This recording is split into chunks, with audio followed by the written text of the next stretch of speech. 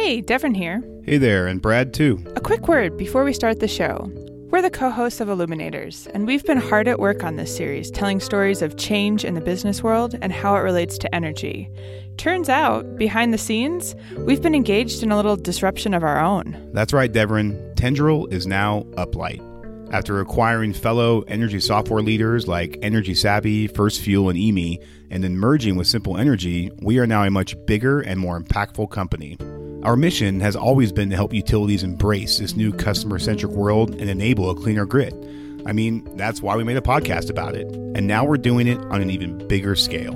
So thanks for tuning into Illuminators, a podcast from Uplight. We think you'll love the stories we have in store for you. And if you want to learn more about our story of change as a company, check out uplight.com. And one last thing. We have a brief anonymous survey in the show notes.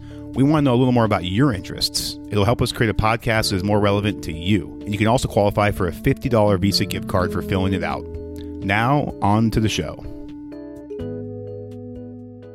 Brad, you're a marketing guy. I am, at least according to LinkedIn. I'm curious, have you seen robots change the way you do your job? We definitely don't have a robot sitting in the corner that we feed data into and it spits out these awesome marketing campaigns, but we do use software that kind of acts like that. So they're not robots in the traditional sense, but robots nonetheless. You know which one I use is the autocomplete feature in Gmail. What do you think about that one? No, as a writer, I hate that. It actually knows me pretty well, except when I was writing an email earlier this week and I mentioned a guy, Dave, and it autocompleted Dave & Buster's. We hear all the time about how AI is coming for our jobs or maybe even going to overtake all of humanity, but the impact is actually way more subtle. It's things like chatbots or apps that get smarter the more you use them. In your case, it's marketing automation software. They're everywhere, but they're really narrow forms of intelligence. There are invisible bots working all the time on Wall Street, on the internet, scanning our data and helping us make decisions, sometimes in our interest and sometimes not in our interest. I recognize that voice. Yep, that's Erik Brynjolfsson, director of the MIT Initiative on the Digital Economy. We heard from him in the first episode when we talked about how the electric motor changed industry a century ago. Right. I remember Erik hinting at that being a proxy for today's tech shifts. Yeah, Erik has actually co-written 2 books on that topic. The most recent one is called Machine, Platform, Crowd. And he's got this argument that we're entering a similar period of economic change, this time being driven by intelligent machines. There's more and more decisions being made by bots relative to humans every day, and I don't think they're nearly as well understood as they could be. So what does he mean when he says artificial intelligence isn't well understood? Well, think about the popular narrative around automation. Well, the long-anticipated age of robots and artificial intelligence is upon us. And as we cheer the innovation, many wonder what the eventual human toll will be. People are worried about autonomous vehicles destroying trucking, or robots taking factory jobs, or supercomputers overtaking human decision-making. 10 years from now, the jobs report may look very different. Forrester predicts that the robotic revolution will lead to a new wave of hiring, but also eliminate millions of jobs. Net, it predicts that just one new job will be created for every 15 that are lost. So let me ask, are you afraid artificial intelligence will make your job obsolete? Yeah, not anytime in the near future, because that creativity piece is key. You know, I'm not building products. I'm trying to reach people, and the human element of that is still very important. Right, and that dynamic is true for all kinds of industries. So yes, we have machines that can drive cars safely, that can recognize faces, predict outcomes, but they're really good at those very narrow tasks, which leaves a lot of room for the things humans are good at: creativity, relationships, persuasion, and leadership. Almost every week we see articles coming out in journals like Science and Nature documenting how a machine learning system can outperform humans at reading medical images. But what isn't discussed as much is that even where the machines outperform the humans, a better system is having both the machine and the human look at the images, perhaps in sequence, and have the machine screen out lots of the options and then the humans focus on a few of them. Those kinds of systems with humans and machines perform better than the machines by themselves and perform better than the humans by themselves. And then on top of that, there's a whole other set of things where the machines really have little or no ability to add value, like interacting with patients and counseling them. What we see happening in that example with radiology is equally true in almost every occupation, whether it's driving trucks, parts of that, the long haul is increasingly doable by machines, but loading and unloading and navigating city streets is still something where humans have an advantage, whether it's in different parts of retailing or manufacturing, finance. You see case after case where the humans and machines working together outperform the machines by themselves. Ooh, so you and Eric are telling me my job is safe. For now, Brad, for now. I'll take that.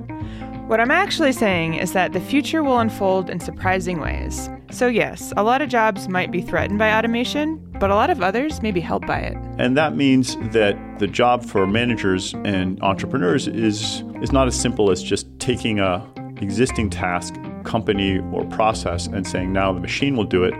Instead, those tasks and processes and occupations need to be reinvented, where parts of them are done by machines, the part that machines are now human level or superhuman, and parts of them need to be done by humans. And there's a lot of reorganization that goes into that. And that's a tricky, complicated process. There's no formula or cookbook for just doing that everywhere. Each case is unique, and there's a lot of creativity that goes into that. So as far as I can tell, human beings will be running companies for a long time, not robots, and we'll need to tap into our greatest asset, like we discussed, creativity, as we reorganize around these new technologies and artificial intelligence. This is Illuminators, a show from Tendril about the forces changing business. And what energy companies can learn from them. I'm Brad Langley. I direct the marketing team at Tendril. And I'm Devin Hobbs. I direct the product team at Tendril.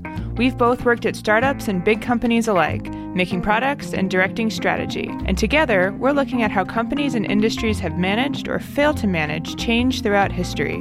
What can it tell us about this crazy competitive business world we now find ourselves in? And in this episode, how do we take what we've learned in this series and look to the future? And who better to have that conversation with than our CEO here at Tendril, Adrian Tuck.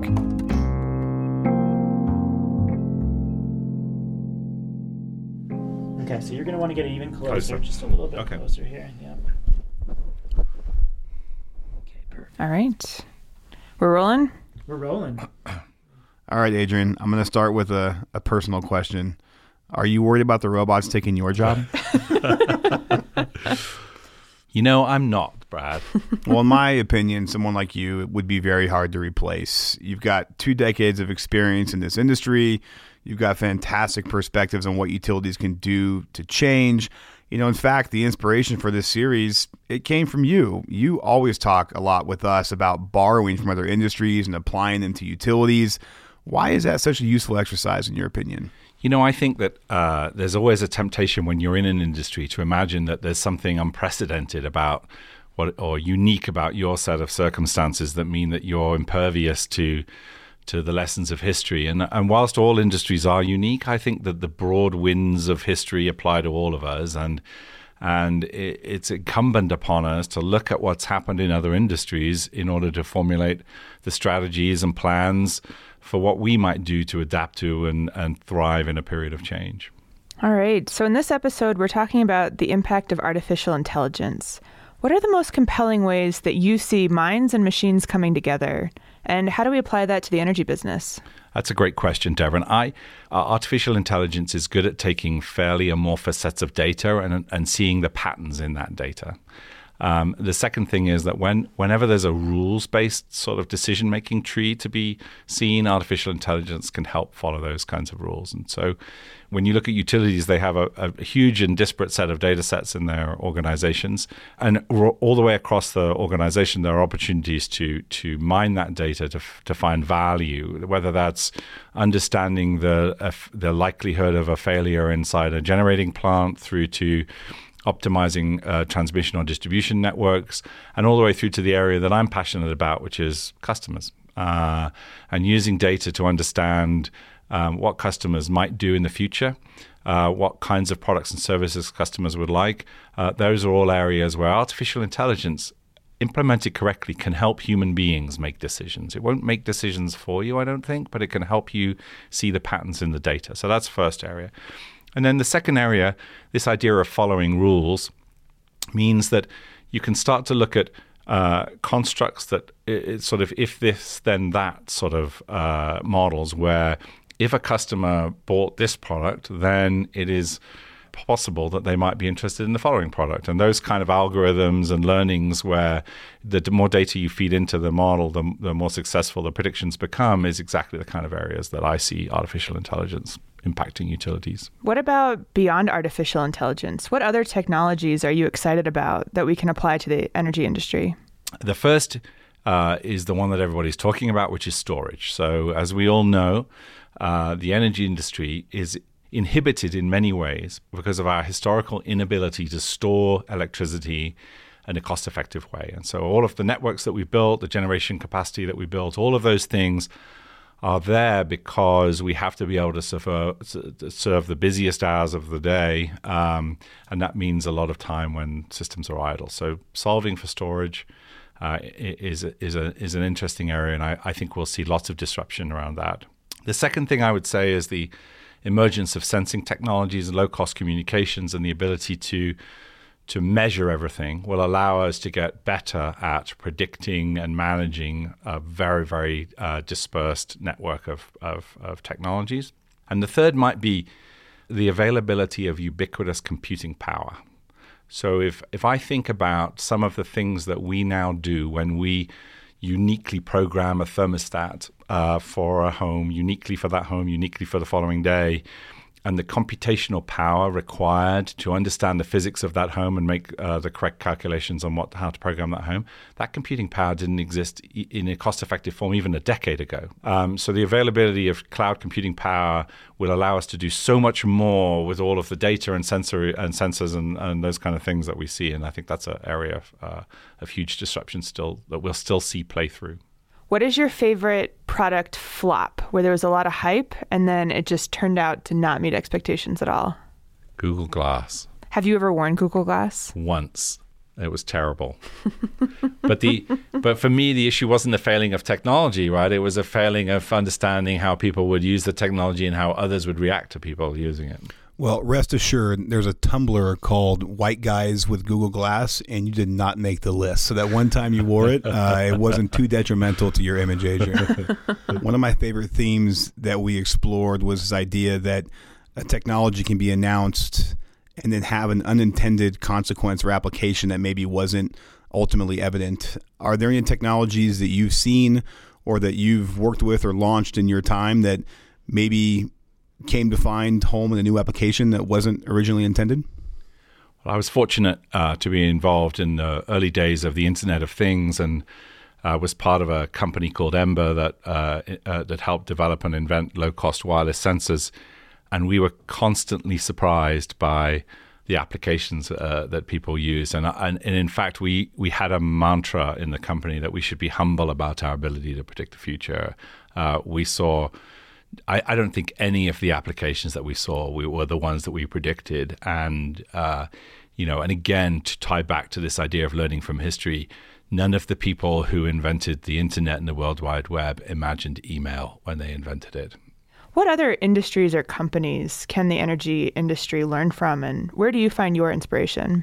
Earlier in the series, you used airlines and Southwest Airlines as an example for a customer service and a culture of around employees. I want to use them in a slightly different context here. Airlines, for me, are strangely analogous with the utility industry. Both run complicated networks. Both are highly regulated. Both think about capacity in their systems. In the same way that you can't yet store electricity in any meaningful way, you actually can't store an empty seat on an airline on a flight from DC to New York. It's once you've lost it, it's gone. Both suffer from weather anomalies, all sorts of things. There are all sorts of strange parallels between these industries, and so let's talk about the disruptive impact that Southwest Airlines had on the airline industry. So before the advent of the sort of lower cost challenger airline brands, the world was divided into sort of regional monopolies.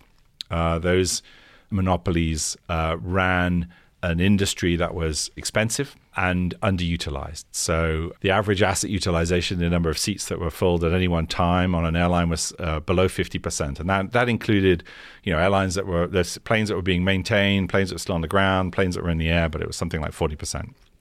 Today, that number is, I think, in the 80s. And why has that happened? Well, emergent challenger brands like Southwest Airlines came along. They used data and algorithms and clever constructs in order to find new ways of doing things and filled more planes. And they are significantly more profitable than the old model. But the planes didn't change, and the airports didn't change, and the weather didn't change. This was all about how do we use data and intelligence in order to optimize our network. And they've built great value doing so. So let's talk more about culture and how big companies struggle, as we've discussed, to bring new ideas to market. What can utilities and others learn from startups or from other industries to institutionalize that culture of innovation? If you look at the history of big companies innovating in the face of disruptive technological change, the history is not good. It usually boils down to a conflict between protecting the business model I have today while I invent the business model that I want in the future. And when that tension exists and things start to suffer in the original business model, then resources get reallocated towards the original business model. So that's problem number one. And you've seen that in the case studies of Xerox and others who and Kodak and all the people who sort of famously squandered leadership positions in the face of technological change. So the second thing that I've observed is that when you have an executive inside a utility who knows that this problem is going to manifest on their watch, then that means that they have to deal with it. What I see all too often are people who have 3 to 5 years left on whatever role that they're in, and there's a real feeling that they can make this the next guy's problem, because these are big problems. They have risks associated with them. And if I were to look at where amongst our customers we see people really leaning in to solve, typically people involved in it are involved in driving solutions, are new in the role, and have significant growth opportunities left in their career inside the utility, and that's driving them to lean in on solving problems. I have to think if you're sitting in the utility C-suite, you're smart, you're driven, you're ambitious, you're there for a reason, which I'm going to make an assumption here, tells me that you're not so averse to change. You're more concerned with the organizational structure's ability to support that change. From what you've seen, are most utilities structured properly to address this innovative approach? Is that what's holding us back? And if so, what kinds of changes might you recommend to implement to overcome that concern? If you're a utility executive that knows things have to change, I think you worry about two things. The first is you worry about how do I protect the current cash-generating business model while I invent the new one, and that often creates conflict in your organization. And the second point, Brad, as you mentioned, is that you worry about, does my organization have the cultural capacity to drive this change? And I think that's where real leadership happens. I don't think utilities are uniquely staffed with people who don't want to change. I think given the right constructs and mechanisms to change, people will change. They adapt. Human beings are incredibly adaptive and resourceful. And so the question is, okay, as a leader, how do I drive that kind of change? And I think you have to create a clear vision of where you're going, a significant goal of what's important to your organization. You then have to provide the kind of metrics and guideposts that are needed to sort of say, okay, here's how we think we're going to get to that set of goals. And you then have to start to change the way you structure. And there are encouraging signs here in utilities. So when I got into this industry, everything was organized around programs and silos and technologies, and even sort of, those generation people and transmission people and distribution people and customer people. And then even in customer people, there were EE people and efficiency people and demand response people and so on. And were very, very siloed. And what we're starting to see now is the emergence of the chief customer officer as a real force for change, And those people are being aligned with technologists in order to understand how technology is going to disrupt that change. And many of the leading utilities in this space are now starting to get into this mindset, which is our most valuable asset is our customer. It's not the power plant that we have over here or the transmission line we have over there. It's these millions of people that we have using our product. And when that change happens and you put in place some powerful and creative and courageous people into the roles of chief customer officer, and we've heard from one in this series, then real change is possible. And so once you start to reorganize yourself around this idea that the customer is key, then the next thing you need to do is get your employees comfortable with the idea of rapid prototyping and being agile and being innovative, and yes, failing every now and then as we test and experiment and put new products out there, and get comfortable that you can put a product out, see what's working, fix it, adapt. And Apple would have never launched the iPhone if they were waiting for it to be perfect. And that's true of almost every person who's written an app that sits on that phone. That they all change all the time as people adapt, and this industry needs to get into that mindset. And it's possible. People can change to better deploy that technology in a more rapid, more customer-centric way. Over the last decade and a half, lots of companies, utilities included, have set more ambitious carbon reduction goals. What's guiding those decisions? What's changed that is causing them to set those goals now? I think the science has spoken. I think everybody's starting to understand that now. People are moving at different speeds. But the heartening thing for me has been to watch, even over the last 3 years, how the utility industry is starting to understand that. And we are seeing great leadership from companies like Xcel and consumers and others that are leaning in and setting lofty goals to decarbonize. And I think that will become the industry norm. I think we are only a small number of decades away from a carbon-free energy economy. And I think that those who lean in and help solve that problem will not only have a good business to run, but will be doing great things for the planet as they do it. What's the best piece of advice you've ever gotten? I was given a piece of advice when I first became a CEO that has stuck with me. And the advice was that before you become a CEO, when you find something that you're not good at, you should go and strive to become good at it. But immediately you become a CEO and there's something you're not good at, go find someone else who's good at it and add them to your team. Well, Adrian, thank you for helping us bring this whole series together. Thank you. I enjoyed it a lot. Adrian Tuck is the CEO of Tendril.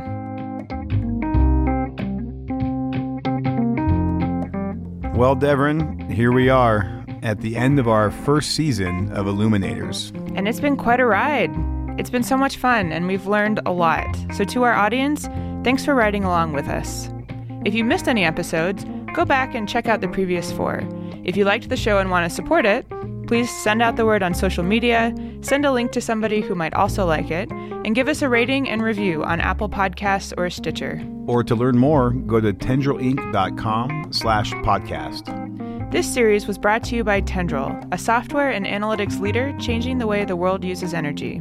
The show was made in partnership with Postscript Audio. Stephen Lacey is our executive producer, and our music came from Blue Dot Sessions. A special thanks to all of the guests who informed the content of this series. Brett Carter, Mary Powell, Lindsay Luger, Eric Brynjolfsson, Rebecca Henderson, Leonard DeGraff, Christina Wallace, Mark Cohen, Jody Hoffer-Gittell, Stephen Levy, and Adrian Tuck. I'm Devrin Hobbs. And I'm Brad Langley. This is Illuminators, a show about the forces changing business. And what energy companies can learn from them.